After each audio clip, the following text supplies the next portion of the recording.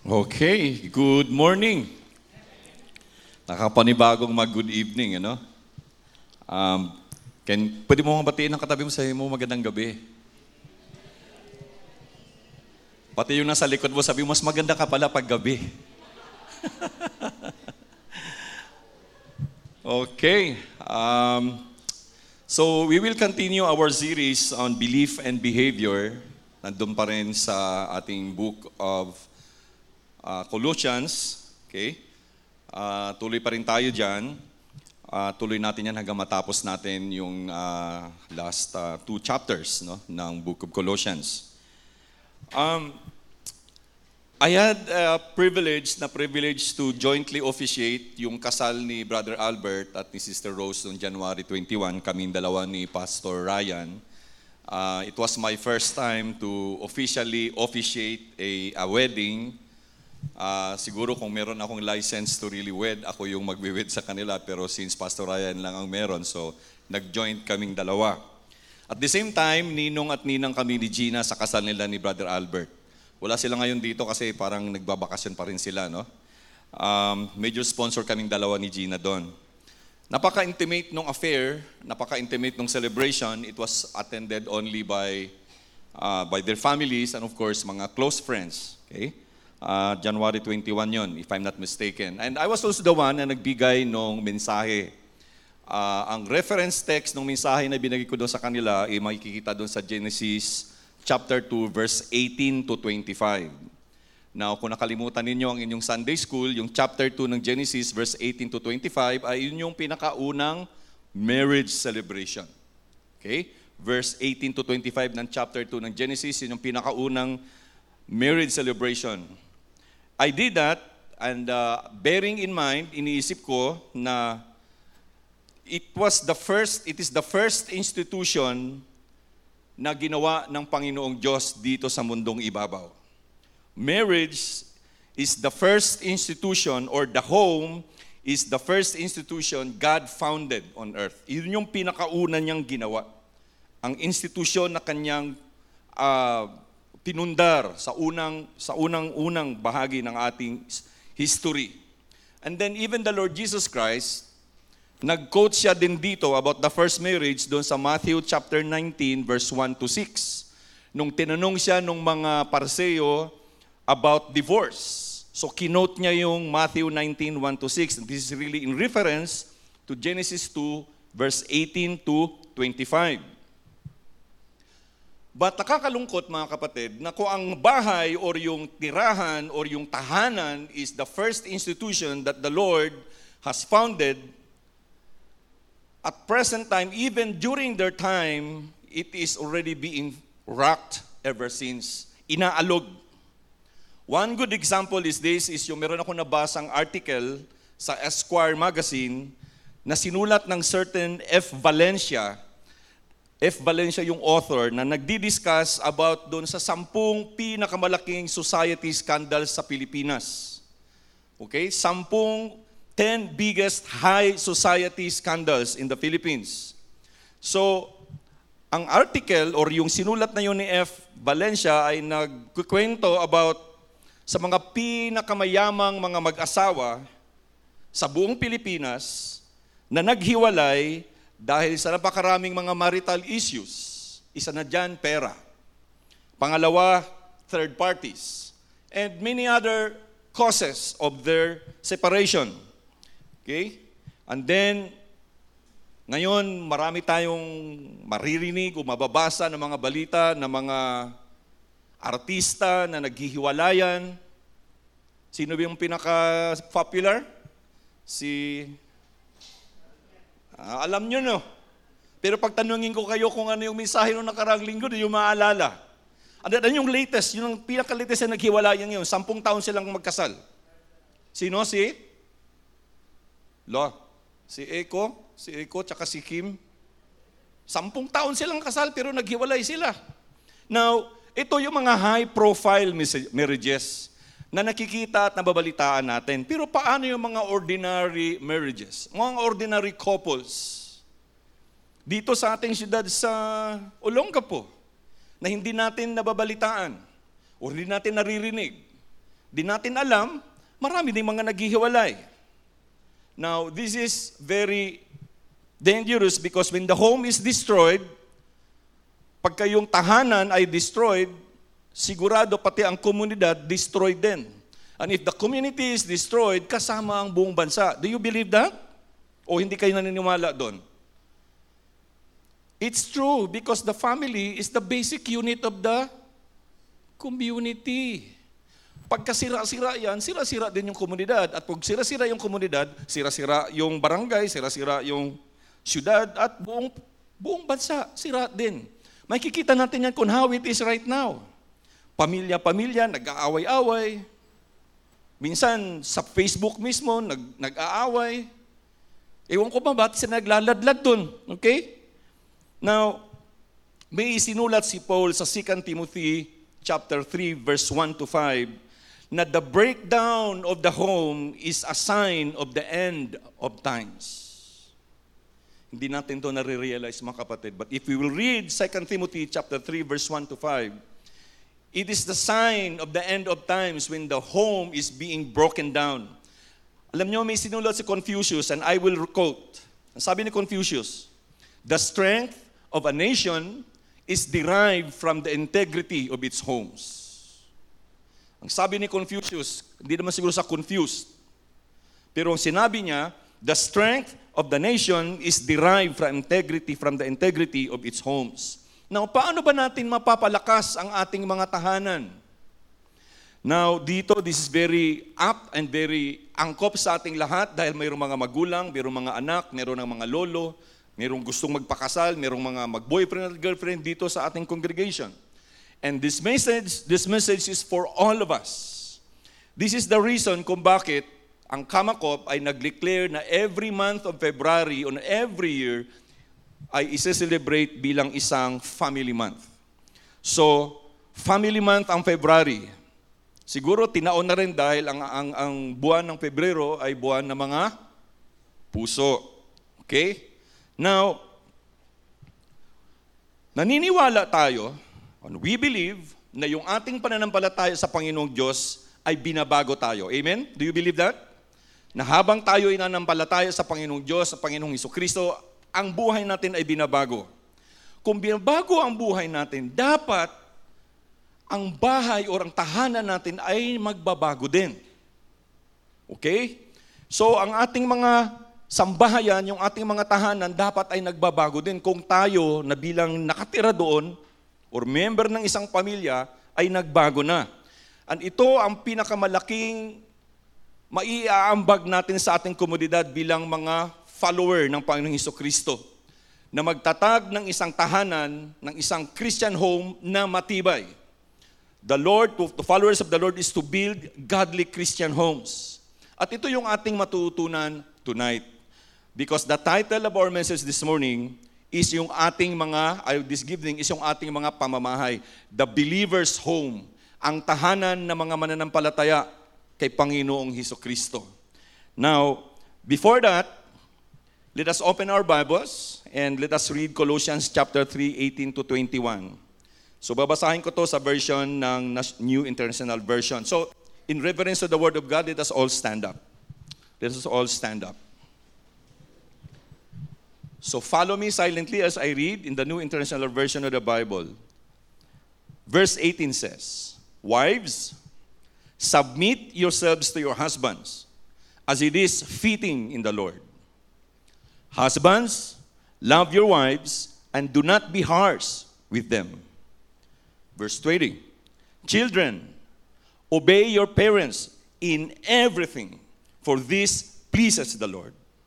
Fathers, do not embitter your children, or they will become discouraged. Let us pray. Lord, we ask, Lord, for your wisdom. We ask, Lord, for your understanding. Ang amin pong nabasa a while ago ay napaka-familiar na mga bersikulo sa Biblia. And since it is very familiar for all of us, minsan nawawalan ito ng meaning sa amin. Minsan, Lord, nagbibigay ito ng kakaibang meaning or pagkakaintindi sa amin. So tonight, we ask you, Father, to open up our minds and help us understand, Lord, sa inyong mensahe sa gabing ito. We pray, Father, that you'll open up our eyes so that we can see the reality, especially, Lord, in the Christian homes, between husband and wives, and between fathers and their daughters, and sa kanilang mga anak. Most of all, Lord, open up our hearts so that we can store ang mga principle, Lord, na tinuturo niyo sa amin. And help us, Lord, remember this so that we can live it, Lord, sa aming pang-araw-araw na pamumuhay. As you speak to us, Lord, to your words, we ask you, Father, to forgive also our sins. Cleanse us, Father, make us worthy. Even after this sermon, O Lord, ay magkakaroon kami ng celebration of the communion. So at this point in time, Father, we ask you to forgive us. Cleanse us, Lord, of our sins. And make us worthy, Lord, to receive your message and even, Lord, to receive the elements later on. Forgive also your servants. Your servant, Lord, has many, many sins in him. Cleanse him, O Lord, and make him worthy, Lord, to deliver your message this afternoon, or this evening, tonight. So salamat. We give you back the glory, even as we sit down, Lord, at your feet today. Speak, Lord, to your servants, and we will listen to you. Salamat. This is our prayer, and everybody will say, Amen and Amen. You may now be seated. Doon sa binasa natin, mga kapatid, in-address dito ni Paul ang sambahayan ng mga Colossian believers. Ang ginawa ni Paul, tinawag niya ang atensyon ng mga mag-asawa, husbands and wives. Actually, merong parallel nito. Nandun sa Ephesians chapter 5, verses 21 hanggang chapter 6, verse 9. So itong babasahin at ito yung magiging series natin actually, it speaks about the home.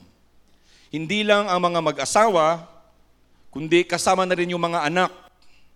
Hindi lang yung mga anak, kundi kasama rin yung mga household servants, yung mga katulong sa bahay. In fact, hindi lang yun, in-address din kasi slaves ang pagkasabi kasi rito sa sulat ni Paul. So ibig sabihin, yung mga homeowners, sila yung mga husband and wives, sila yung nagpapasweldo sa mga slaves. So that's why kasama sila na in-address ni Paul ang kung paano nila i-treat yung kanilang mga slaves o kanilang mga kasambahay sa bahay. O paano nila swelduhan, paano nila aalagaan. So, Paul appealed to all of them na dapat ang kanilang mga buhay, ang kanilang mga sambahay, ang kanilang mga tahanan should be pleasing to the Lord Jesus Christ. Hindi lang yung mga buhay nila as individual, kundi kasama ang sambahayan. So, merong mga principles si Paul na pinoint out niya rito so that we can build a Christian or a godly home. So ang pinakaunang principle na sinabi ni Paul is about submission and loving. Submission and loving. Colossians chapter 3 verse 18 to 19. So para maintindihan natin ito mga kapatid, kailangan natin kuhanan yung konteksto ng pagkakasulat ni Paul dito. Kasi yung submission na sinasabi rito, especially sa mga kababaihan, ay this is greatly misunderstood. Misunderstood by husbands, misunderstood by so many, and even sa buong mundo. So, para hindi natin ito misunderstood, kailangan natin na maintindihan yung konteksto. During the time ng Roman occupation, sa buong, siguro kalahati or 1/3 or 2/3 ng Europe, na nagbago rito ang posisyon ng mga kababaihan. Kung dati ang mga kababaihan ay second-class citizen lang sila, dito ay nagkaroon sila ng panibagong freedom. It changed their position in society. Parang katulad ngayon, na ang mga kababaihan ay mayroon ng another sense of freedom at nagkaroon ng stature sa lipunan. Hindi na sila yung tahimik lang. Pero some of them were not able to handle it well. So, ngayon, di ba, maraming siguro yung mga kababaihan, mga nanay, magagagalit kayo sa akin. Minsan kasi meron tayong sarili nating pag-iisip. And then since we have this kind of freedom at gano'n ng stature, nag-iiba na ngayon yung gawi. So that's why si Paul, he appealed to them. And this letter and this message is an appeal also to all, hindi lang sa mga kababaihan, kundi kasama na ang buong pamilya. So, kailangan din nating ma-understand that hindi inuna ni Paul na i-address ang mga kababaihan dahil mas kailangan ng mga kababaihan to. Hindi. Hindi niya inuna ang mga kababaihan dahil kayo ang mas nangangailangan. Wait until we hear the message for the men or for the husbands. So wag muna tayong mag-react hanggat makumpleto natin yung ating mensahe tonight. Yung katagang submission is a very strong word. Kaya maraming nag-o-oppose, even yung mga women's league, yung mga lahat ng mga association, biruin mo yun, magsasubmit ka sa husband mo. Kasi ang pagkakaintindi ng husband mo for submission is that iba. So that's why, na modern society, dinireject nila yung idea about women's submission to their husbands. Now, nagkamali ba ang Diyos sa pagdideclare na ang mga kababaihan o yung mga asawa ay dapat mag-submit sa kanilang mga husbands? Meron bang error na nagawa ang ating Panginoong Diyos kung bakit ganon ang order sa tahanan? I mean, yung hierarchy sa tahanan? Kung tatanungin natin yan doon sa mga hindi believer, kaya nga ang title natin dito is The Believer's Home. Kung tayong tatanungin yan ng mga mananampalataya sa Panginoong Hesukristo, dapat ang answer natin, no. Agree or disagree? Hindi nagkamali ang Panginoong Diyos doon. Actually, ang problema mga kapatid is that it's not on what God has said. Ang problema is yung ating understanding of what God said. Ating pagkakaintindi kung anong sinabi ng Panginoong Diyos. Kasi the word submission dito is not about slavery. It's not about subjugation or pagsupil sa karapatang pambabae sa Tagalog, or subdue or pasukuin ang babae ng kanyang hasawang lalaki, or to put under control. Hindi ang ibig sabihin yung kontrolin, hindi ganoon ibig sabihin ng submission. When the scripture says about submission, it's not like that. Kasi ang original na term ng submission, it is a military term. To arrange under rank. I-arrange siya under rank. Ang ibig sabihin nito, na kung ako ay lieutenant, hindi ibig sabihin na mas magaling ako sa sarhento ko. In movies, merong mas magagaling na mga sarhento kaysa sa kanilang mga lieutenant, di ba? O hindi ibig sabihin na siya ay sarhento, mas magaling siya kaysa sa private. Hindi ganon. Ang ibig lang sabihin doon ay merong kanya-kanyang hierarchy, merong rango, may rank. Ang ibig sabihin yan. That's why submission here is ganun ang ibig sabihin. Because God wants order in the home. Gusto niya na merong pagkakasunod-sunod. Bakit ko nasabi yan? Because our God, the God that we are serving, He does everything in order and decently and in order. 1 Corinthians chapter 14:40 says, everything should be done in a fitting and orderly way. See? So, ang sabi, everything should be done in a fitting and orderly way. Ito yung ating Panginoong Diyos na pinagsisilbihan at sinasamba. He does everything in order. Hindi siya God of confusion. Okay? Now, alam nyo kung hindi nag-design ang Panginoong Diyos ng chain of command sa society na nag-umpisa sa bahay, magkakagulo tayo. That's why merong presidente, may vice president, merong executive division of the government, merong judiciary, merong lawmaking. It's the hierarchy in society, chain of command. Now, if the wife ay kailangang mag-submit sa kanyang husband, hindi siya ibig sabihin na lesser mortal ka as a wife. At the same time, hindi ito ibig sabihin, mga husband, na you are better than your wife. Hindi ito ibig sabihin nito. Ang gusto lang ng Panginoong Diyos is that ang sambahayan, ang tahanan ay merong leader at merong ulo. That there should be a leader and a head in the family. There should be somebody na responsible at that responsibility ay ibinigay sa asawang lalaki, in the husband. Now, Kailangan nating maintindihan at malaman, mga kapatid, that ang ibig sabihin talaga ng Panginoong Diyos sa submission is order or yung pagkakasunod-sunod, cooperation. Ano ba sa Tagalog ang cooperation? Relationship, relasyon, inano lang, no? And then partnership.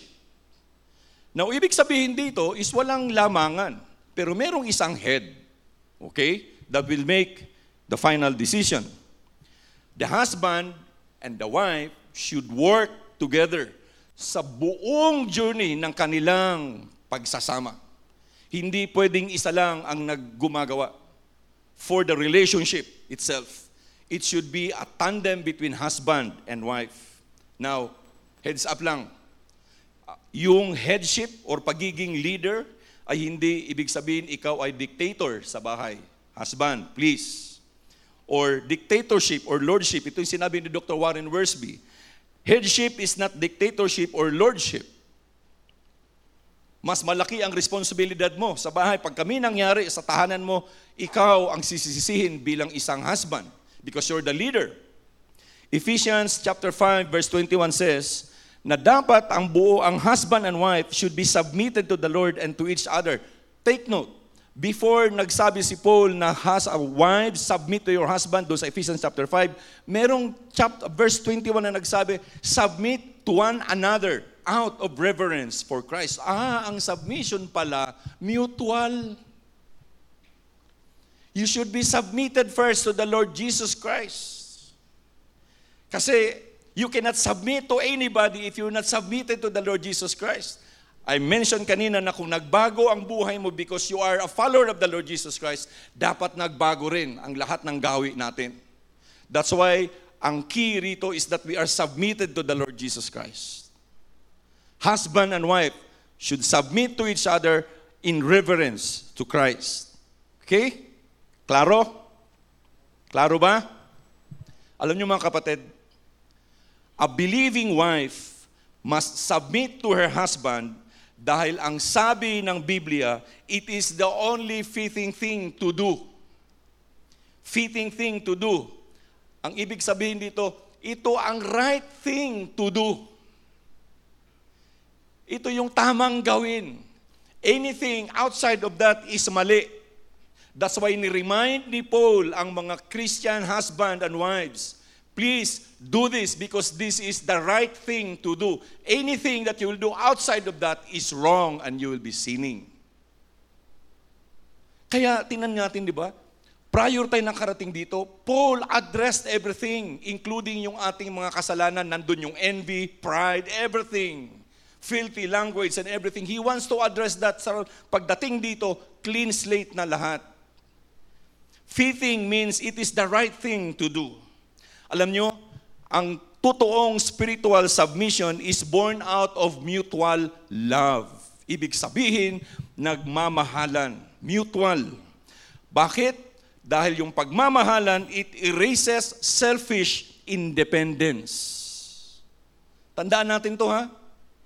Mutual love erases selfish independence. Yung gusto mo, ako lang, akin lang, wala kang... Please, stop. So, selfish independence ang ibig sabihin yan. So, kung ang mag-asawa, husband and wife, are fully submitted to Christ, you know what? There is an atmosphere of growth in the home. Merong paglago sa tahanan. I don't know. Pero sa akin, hindi man kami perpekto, pero nararamdaman namin yung pag-grow ng bawat isa. Na-share ko na sa inyo yung nangyari sa aming dalawa ni Gina. That's growth.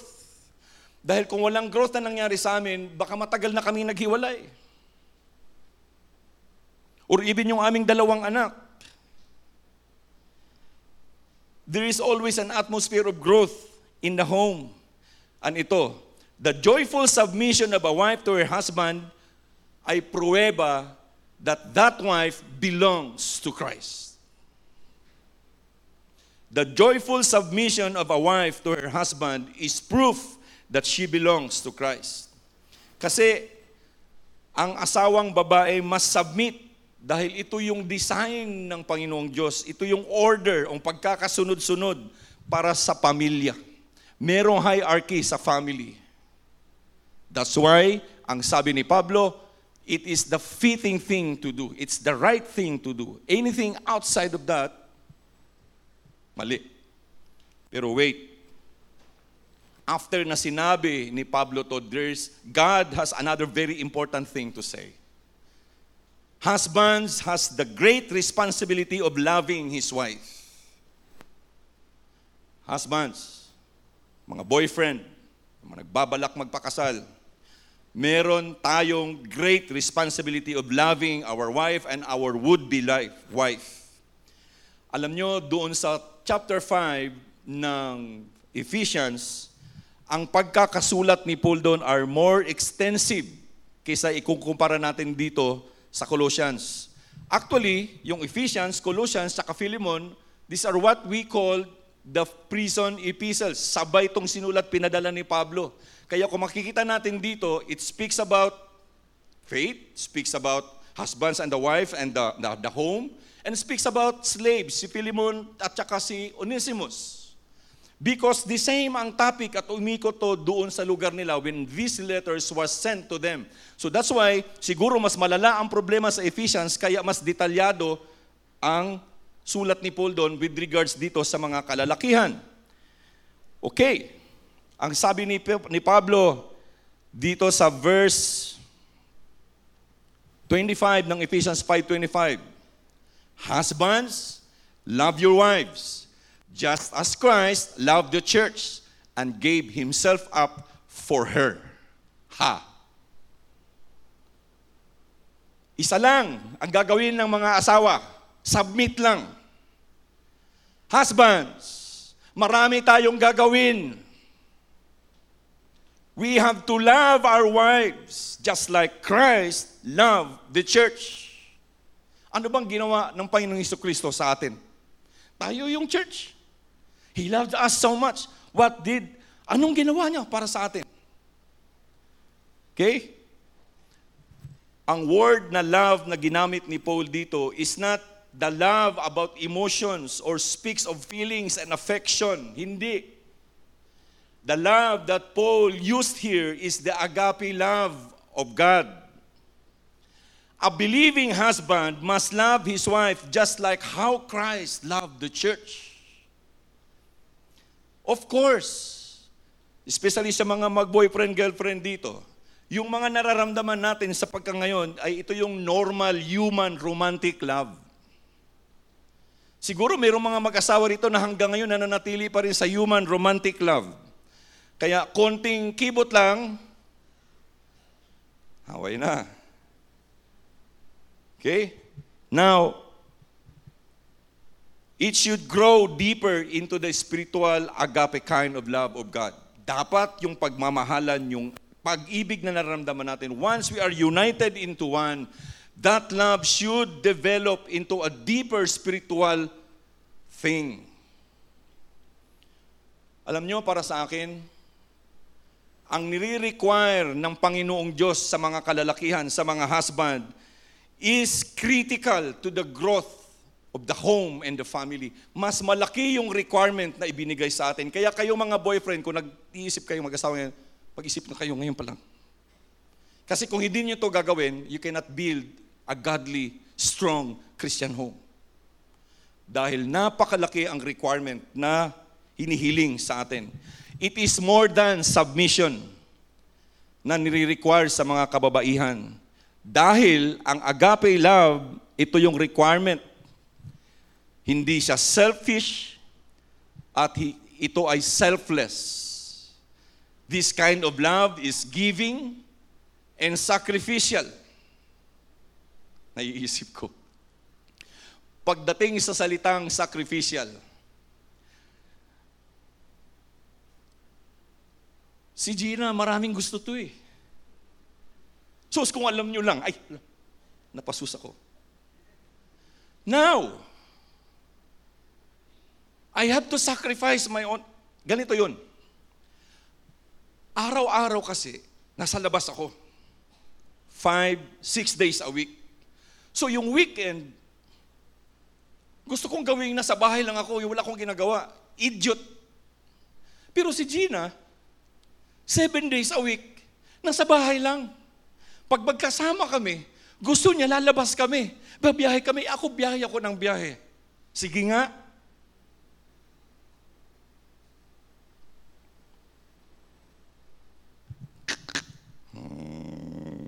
Drive kami dalawa.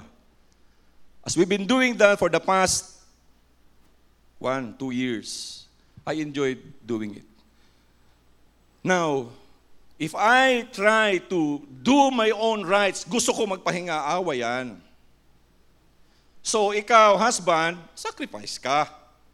Kahit pagod ka, gawin mo. Asawa mo yan eh. Sabi nga nila, happy wife, happy. Oy, huwag kayong maniwala dyan. Kasi hindi lahat ng wife ay happy. Kaya ang life hindi happy. Now, agape love is more than a feeling. Sabi ko nga, it's not patwitams-twitams. It is commitment more than affection. Ito pa, ang agape love ng lalaki sa kanyang asawang babae works for the highest good of the wife. Kaya ang sabi, love your wives just like Christ loved the church. Kasi yung pag-ibig ng Panginoong Diyos sa atin is more than affection. It's for our own good, for the highest good of each one. Kaya ang requirement sa atin, yung iba siguro dito mga boyfriend nag-iisip na, hindi na lang pala ako mag-aasawa. Ang hirap pala. Mahirap talaga. Kaya nga, sabi dito, di ba may kasabihan, ang pag-aasawa ay hindi kaning mainit na pwede mong iluwa pag ikaw ay napaso. Ay, ano ba kasabi nun? Hindi mo siya pwedeng isauli. This is the reason why kung bakit the home is shaky. Because hindi natin naiintindihan kung ano ang sinasabi ng Panginoong Diyos sa atin with regards to marriage. So, merong warning si Paul para sa atin mga husbands, mga kalalakihan, or for those would-be husbands. Sabi dito, do not be harsh with them. Ito, guilty talaga ako rito. Kasi yung aking asawa, very dependent sa akin. Sa lahat halos ng bagay. Password, resetting, ano pa, PowerPoint, ano pa, Word, Excel, everything. Every time turuan ko. Kahit nasa meeting ako magtatawag yan, paano nga ito gagawin? Anong gusto kong gawin? Sisigawan ko siya? May mga times na talaga nasisigawan ko si Gina. Tapos naalala ko to, do not be harsh.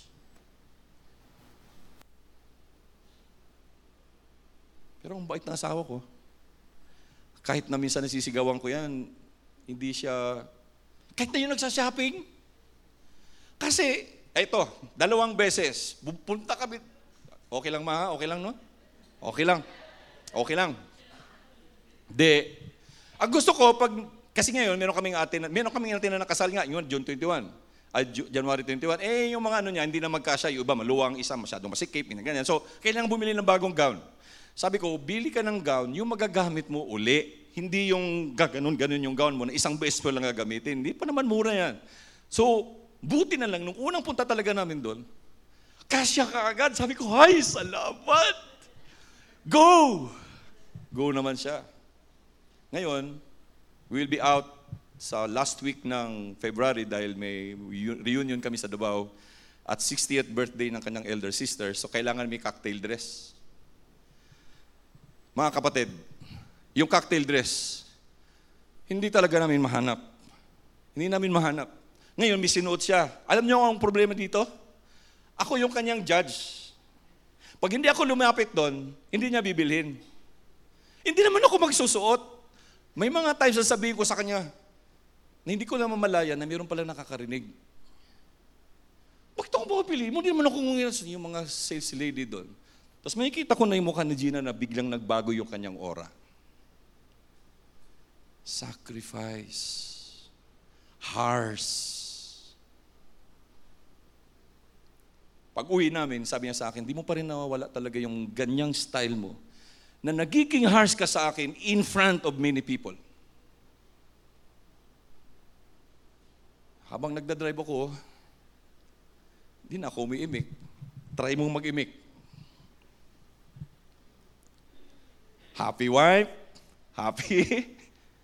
Pero ang warning ni Paul, do not be harsh with them. Do not be harsh with them. Kung ano yung relationship no, nung kayo ay magsyota pa lang, kung maaari, ganun pa rin pag kayo'y mag-asawa na. Sino ba rito mag-asawa na pag naglalakad ay naka-holding hands pa rin?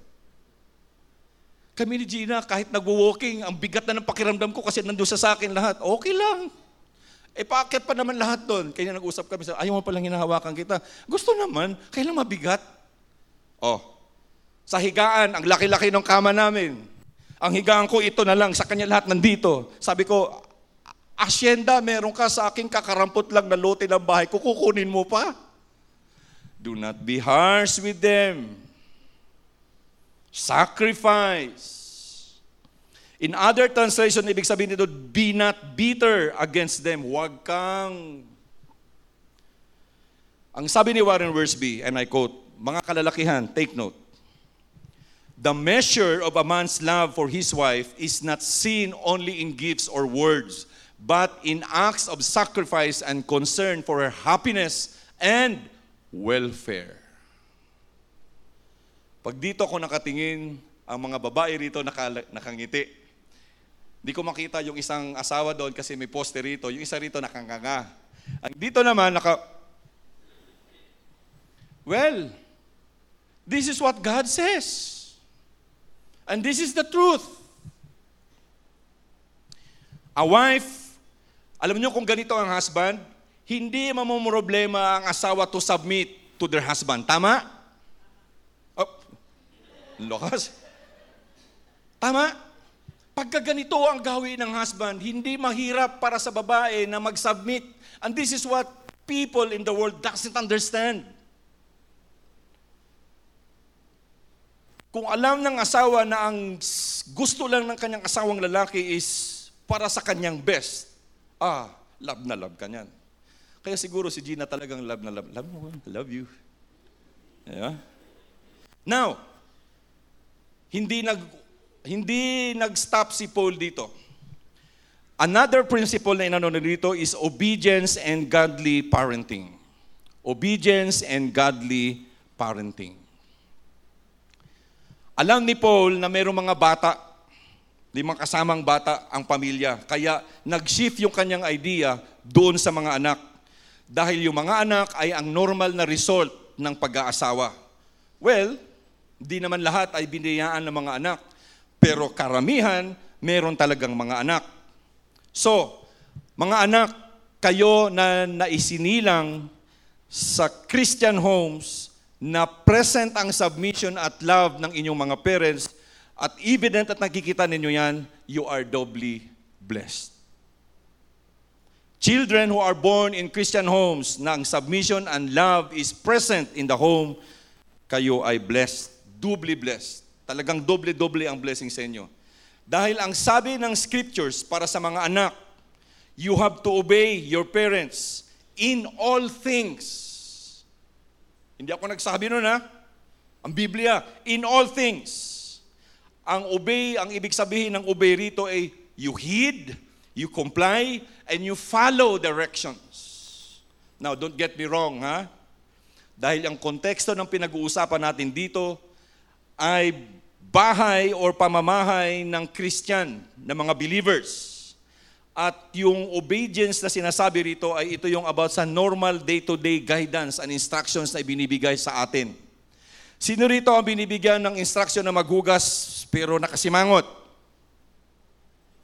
Sino rito yung binigyan ng instruction na maglinis pero nagdadabog?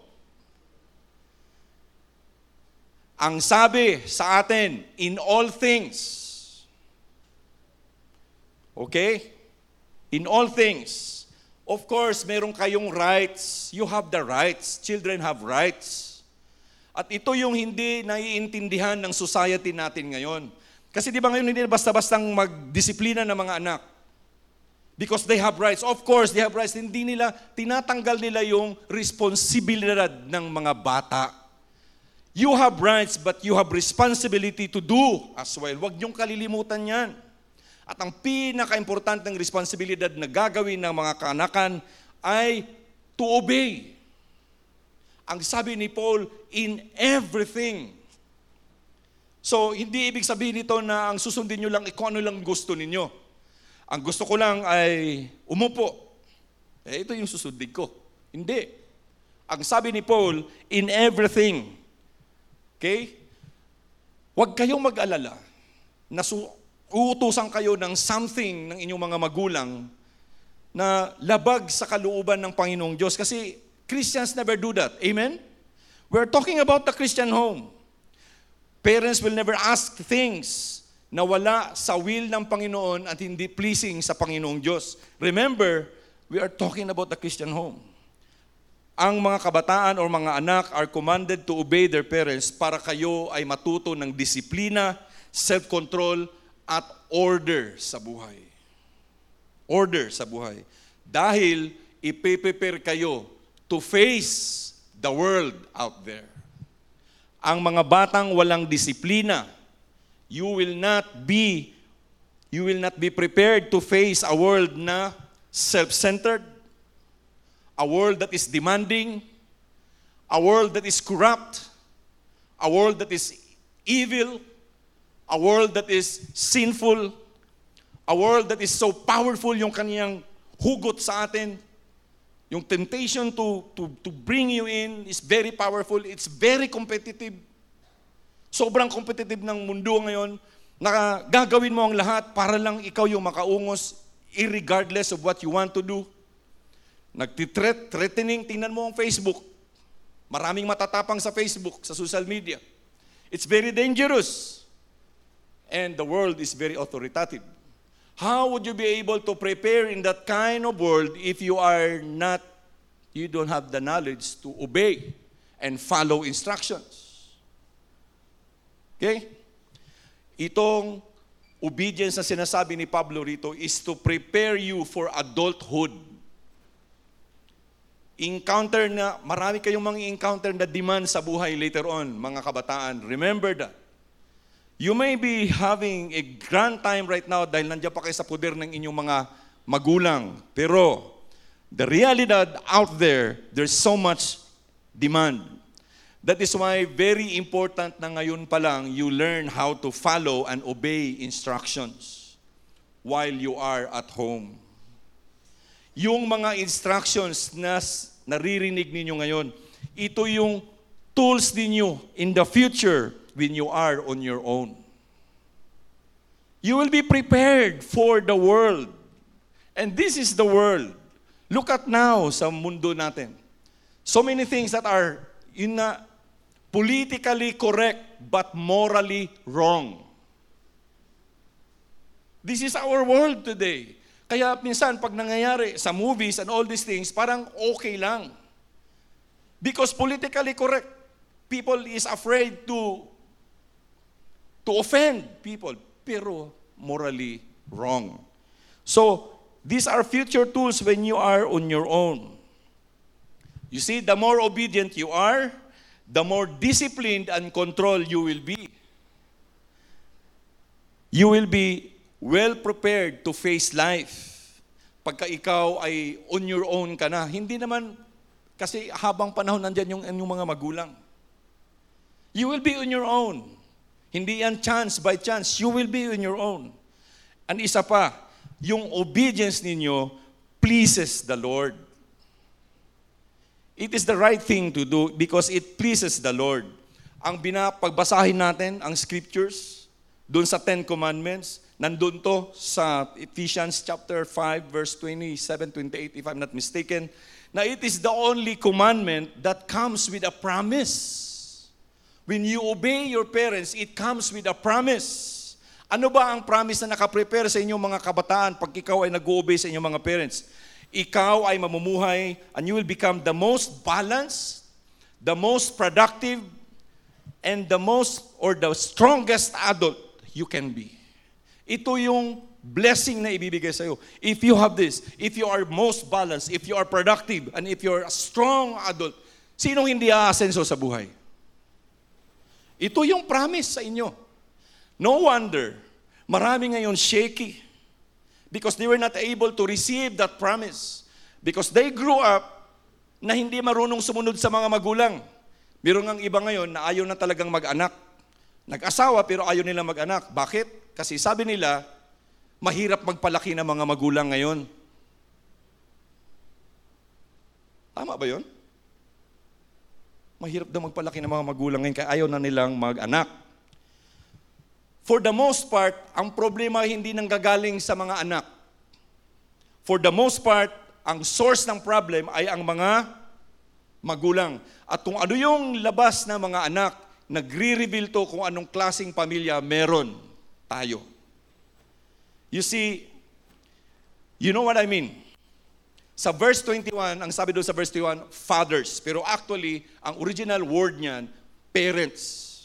It speaks about the husband and the wife, hindi lang fathers. So mga mama, pag ito ang binasa ninyo, huwag niyong ibibigay ang lahat ng disiplina, pagdisiplina sa mga anak para lang sa mga mama, papa. Because fathers, the word fathers here speaks about the parents. Kaya godly parenting. Nag-invite kami sa most of you for a godly parenting seminar. Meron tayong family, meron tayong material yan. Pero alam nyo, kakarampot lang ang dumalo. Ayun yung matuto kung paano magpalaki ng mga anak. If you want, we can still hold that. We have the materials. For those who wanted to be married, pwede sa inyo yan. Because godly parenting is very important. Kasi ang mga parents na hindi marunong magdisiplina sa kanilang mga sarili, you will not be able to discipline your children. Isa sa aking mga anak, very vocal. He listens to what I say here in the pulpit. He listens to what I say to them every time na meron kaming family altar. He listens to me tapos pag nakita niya na hindi yun ang ginagawa ko, sasabihin niya sa akin, "Does it not what you said?" Hindi yan yung sinabi mo, de. Ba't mo ginagawa yan?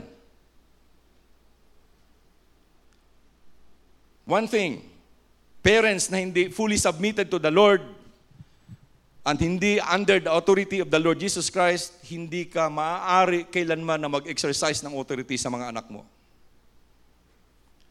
Take a look all around us. Take a look at your neighbors. Parents are commanded not to provoke their children. Hindi fathers, parents. Kasi when you provoke your child, you bring them to resentment. Kaya meron nagre-rebelde. To provoke is to cause them to rebel against you and God. Alam nyo, ano tong mga character or behavior ng mga parents na nagpo-provoke sa ating mga anak? According sa studies, ito yon. Hindi natin nare-realize na ang time ay nagbabago. Time changes. Ang mga kabataan ngayon na hindi pwedeng mamuhay kung paano ito namuhay noon. You agree? Yung pagdidisiplina sa mga bata ngayon ay hindi pwedeng gawin kung paano tayo dinisiplina ng ating mga bugulang before. It's completely different. Hindi natin siya pwedeng gawin. Si Ezra nga, sabihin niya sa akin, "Ano mo na, kung ako'y lumalaki?" Sabi ni Ezra, "Ay, ito na naman tayo. Iba yung time nyo ngayon. Iba time nyo noon." Sabi niya sa akin, "Kasalanan ko ba na si lolo at lola ay mahihirap? Yung daddy at mama ko ngayon, milyonaryo." Yun yung pagkasabi niya. Ayaw nilang sundin yung gusto kong ipagawa because it's outdated. Parents, let us not refuse to accept that time are changing. Bago ang environment ngayon. As parent, yung ating childhood, it doesn't exist anymore. And it will never come back. Hindi na siya pabalik. Tapos na yung childhood natin. Kung paano tayo pinalaki ng ating mga magulang. We are looking for trouble, mga kapatid. Bilang mga magulang, kung hindi natin hayaan na lumaki yung ating mga anak sa kanilang generation today. We have to let them. Pero warning, merong 3 bagay na very, very important na whatever na magbago sa ating environment, itong 3 bagay ito, dapat hindi talaga siya magbago. And this is where we have to control our children. Rebellion, immorality, injustice. Lahat ng mga bagay na to is contrary to God's will. Rebellion, ito yung ayaw sumunod sa authority. Ito yung ayaw sumunod sa inyo. Ito yung ayaw sumunod sa, tingnan ko lang, kung ikaw ay magtatrabaho, anak mo nagtatrabaho, pero ayaw sumunod ng instruction. Hindi mariregular yan. Pwedeng mag-regular, pero hindi mapopromote yan. But chances are, fired. 3 bagay, rebellion, immorality, injustice. Dapat ito ituro talaga sa kanila. Non-negotiable yan. Because these are contrary to God's will. Any change na nag-involve sa 3 bagay na to, kailangan kontrolin yan ng natin mga magulang. Over-control. Over-controlling parents provokes their child. Sino nag-over-control sa mga anak dito? Yung hard restrictions, yung discipline na halos pati ikaw hindi mo nga kayang gawin. Kaya nga si Kirk, nung time na yon, if naalala ninyo, when he was high school, in his 3rd year high school, naglayas ng bahay. 3 days na nawala. Kung ano yung suot-suot niya, pag-uwi niya, 3 days after, ganun pa rin, nanggigitata na. Ano yung sabi niya? Because ayaw ko na sa'yo di. Naalala niyo yun? Hindi niyo naalala? Kikwento ko uli. Hindi na. Pero basta naglayas si Kirk. Nagrebelde si Kirk. Because of over-control. Over-control ng hard restrictions, you see, it will prevent your child to grow.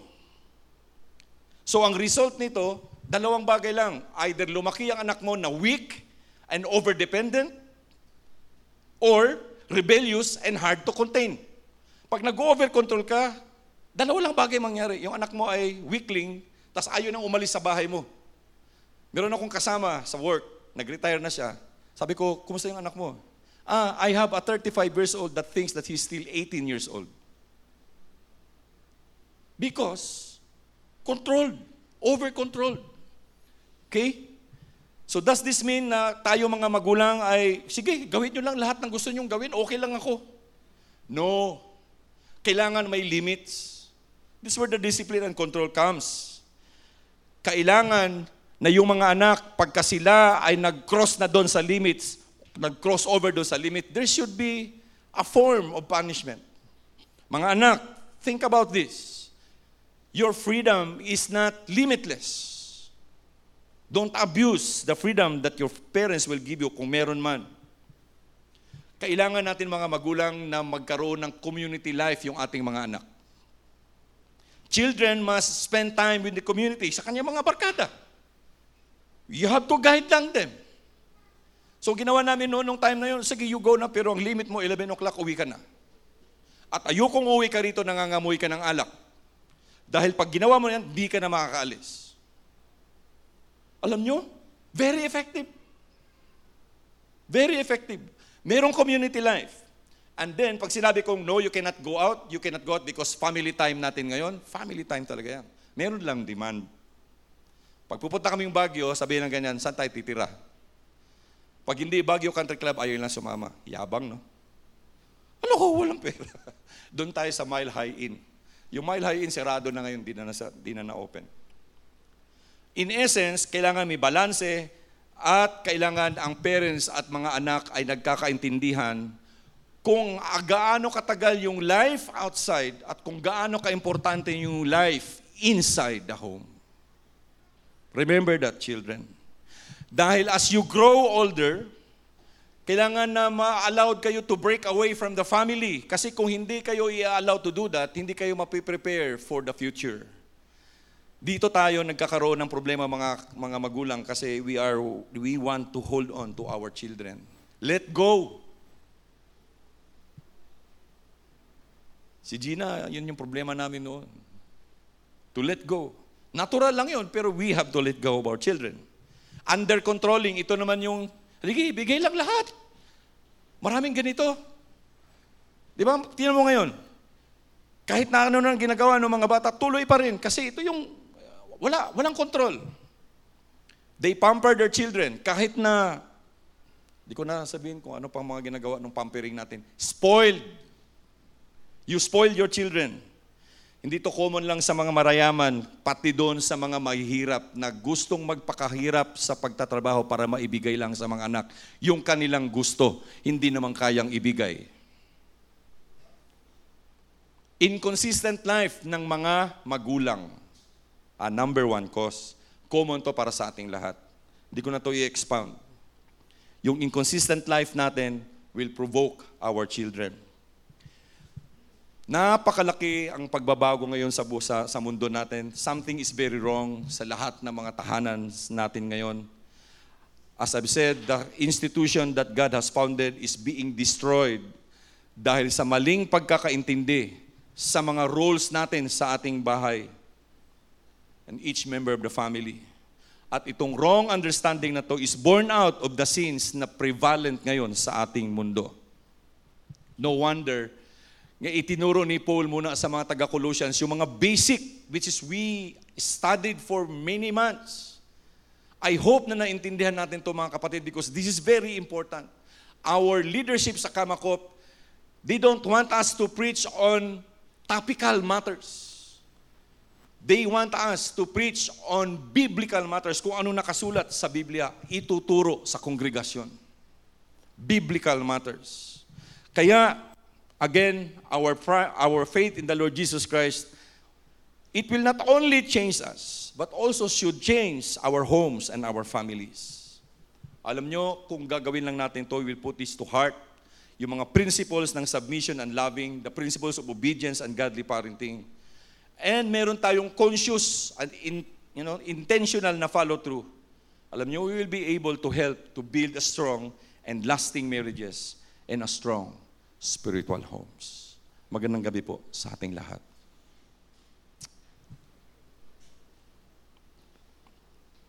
This time, I would like to call our pastor, our elder, deacon. We'll celebrate the communion. And invite everybody to come to the table.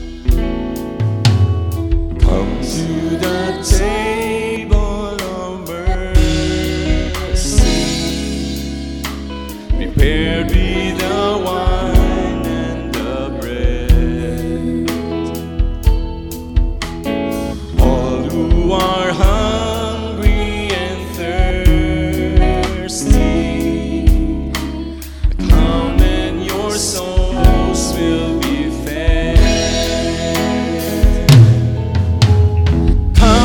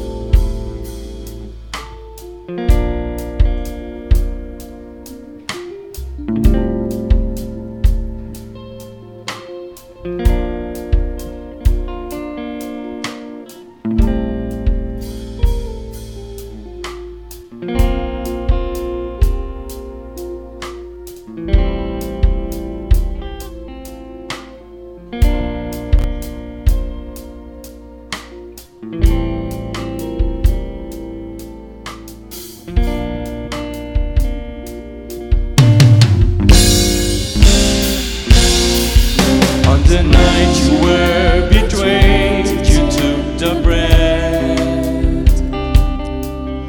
After giving thanks, you broke it and said, "This is my body, broken for you.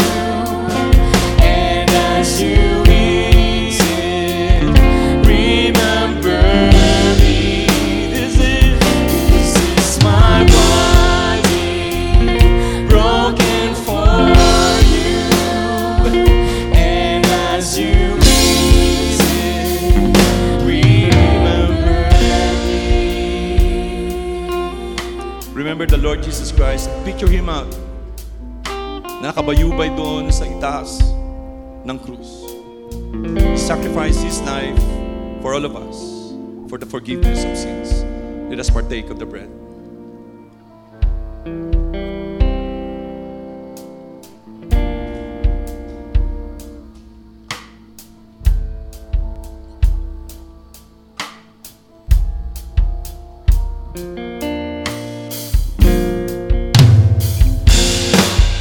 On the night you were betrayed, you held the cup.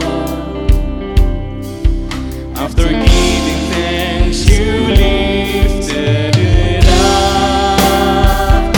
This is my blood, poured out for you. And as you drink it, remember me. This is my blood, poured out for you. And as you drink it, remember me. Let us partake of the cup.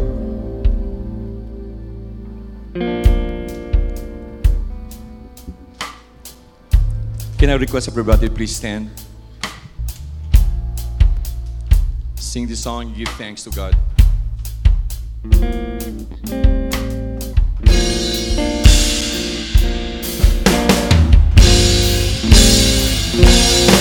So we thank you for the wine, for the bread,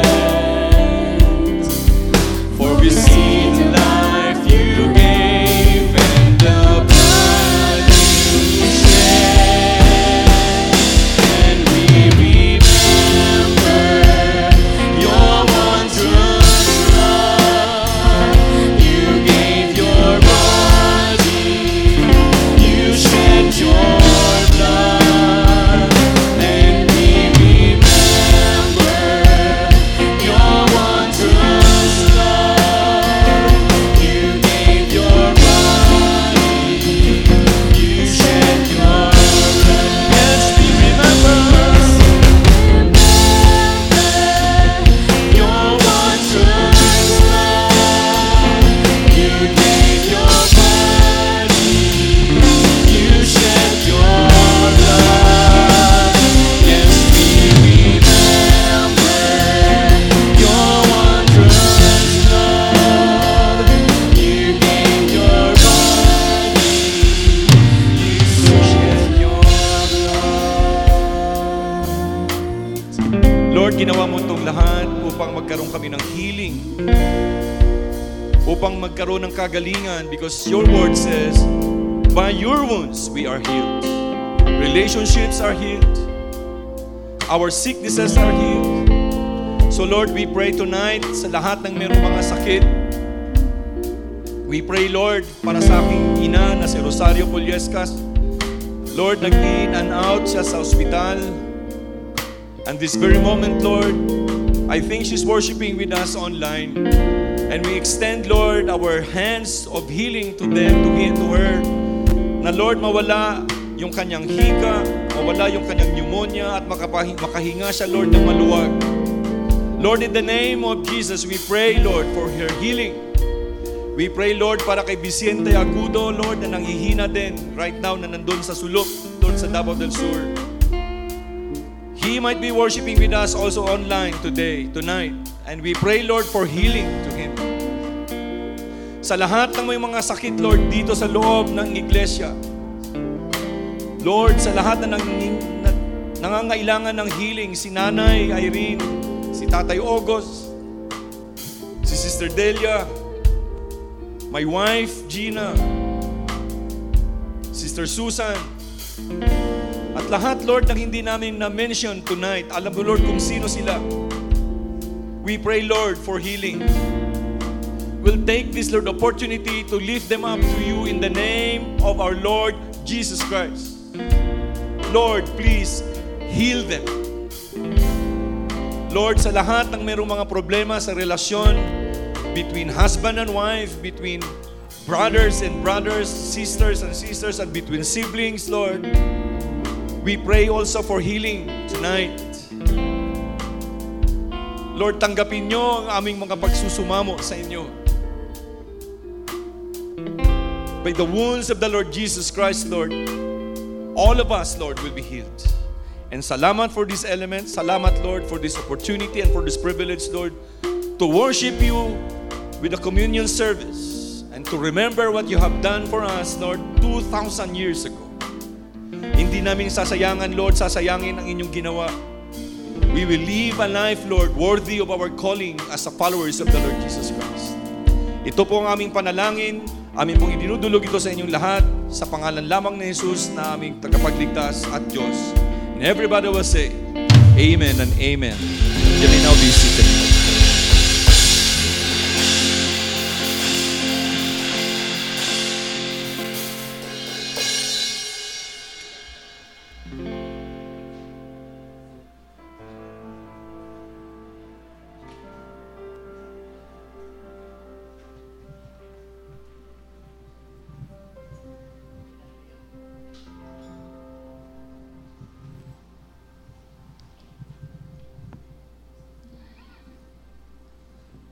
As we proceed to our worship, it's about time to honor the Lord with our wealth. And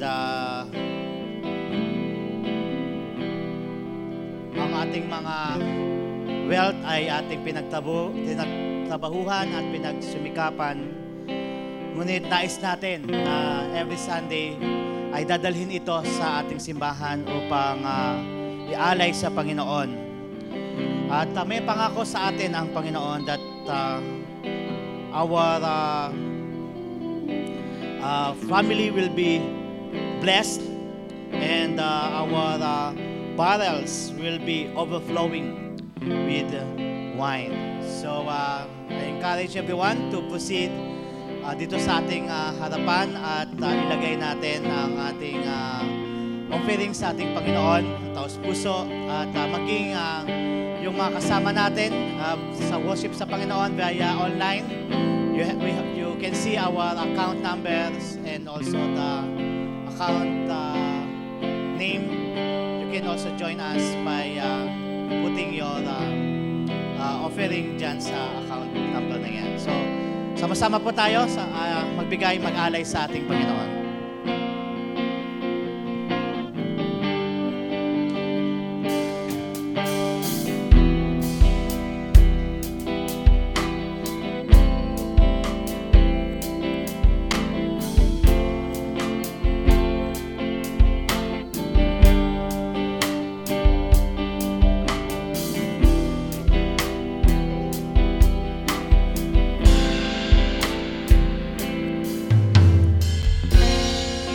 Let us pray. Thank you, Father, because hindi ka po tumitigil ng pagpapala sa amin. Patuloy nyo kami binibigyan ng lakas so that we can go to work, perform our duties and jobs, and produce wealth para sa aming family.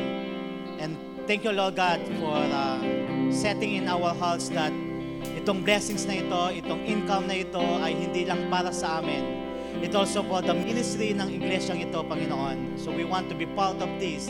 And as much as we can give, Lord God, we pray na magamit pa po ito for the expansion of your kingdom and para paglawak pa ng gawain ng iglesyang ito. Maraming salamat sa iyo, O Diyos. Purihin ka po sa pangalan ng Panginoong Jesus. Amen.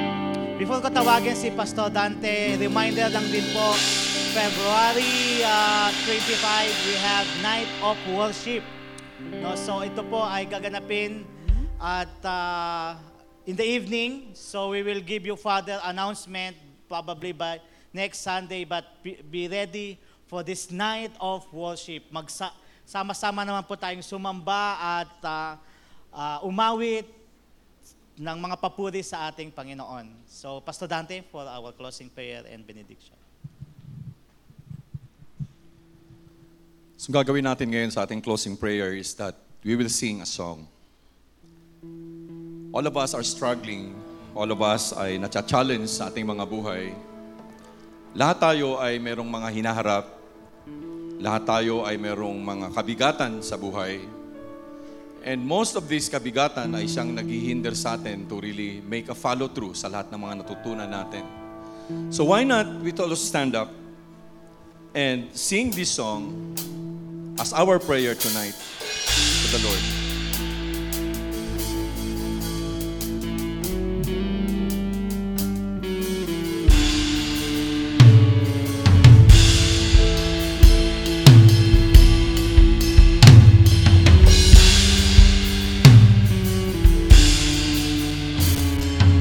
Blessed is the man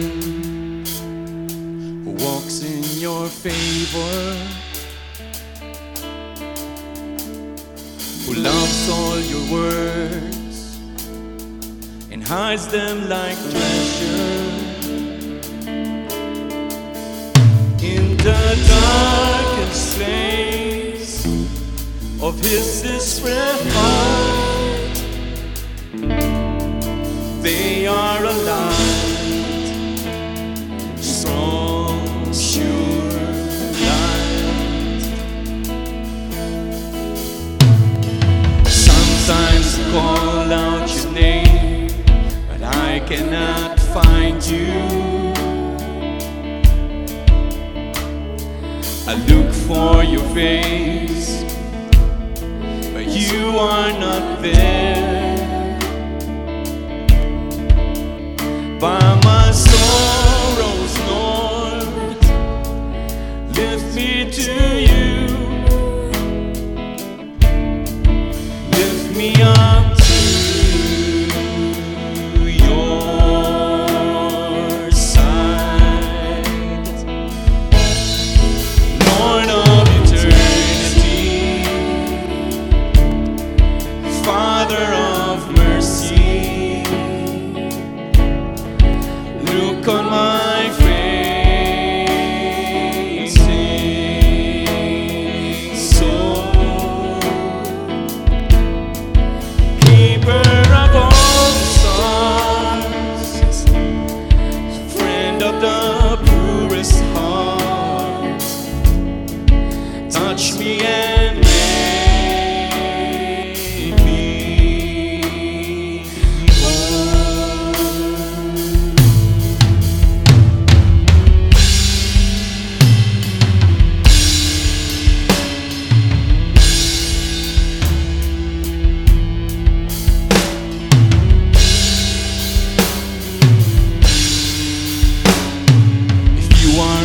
Defender, who is against me? No one can trouble or harm me if you are my strength.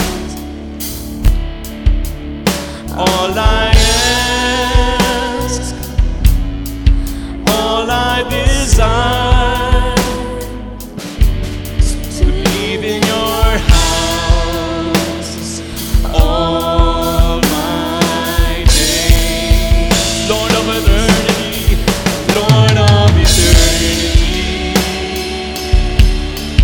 God of all mercy, come to my troubled soul. Keeper of all the stars, friend of the purest heart, touch me and make me whole. Lord,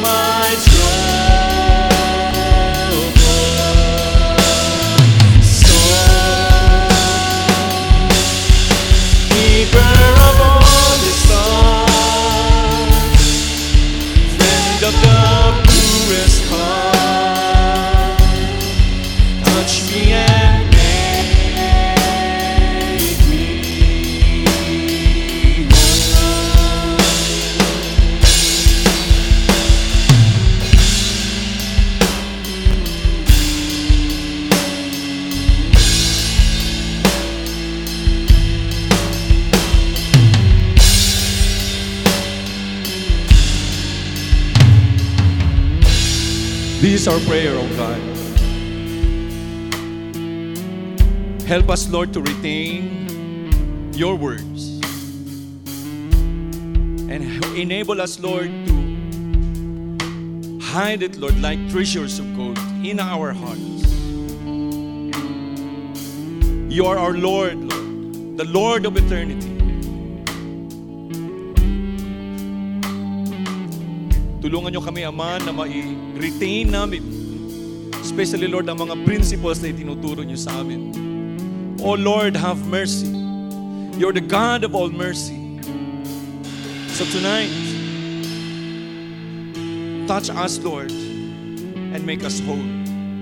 As we present, Lord, ourselves to you for this new week, uuwi kami, Lord, na may kalakasang spiritual, may kalakasan, Lord, na physical, may kalakasan, Lord, sa aming pananaw sa buhay. We have a God, Lord, that we serve that is alive. That we have a God, Lord, that we have just celebrated tonight, who heals us, Lord, of everything. Salamat, salamat, Father, for your goodness, and for your mercy, and for your love, and most of all, Lord, for your grace.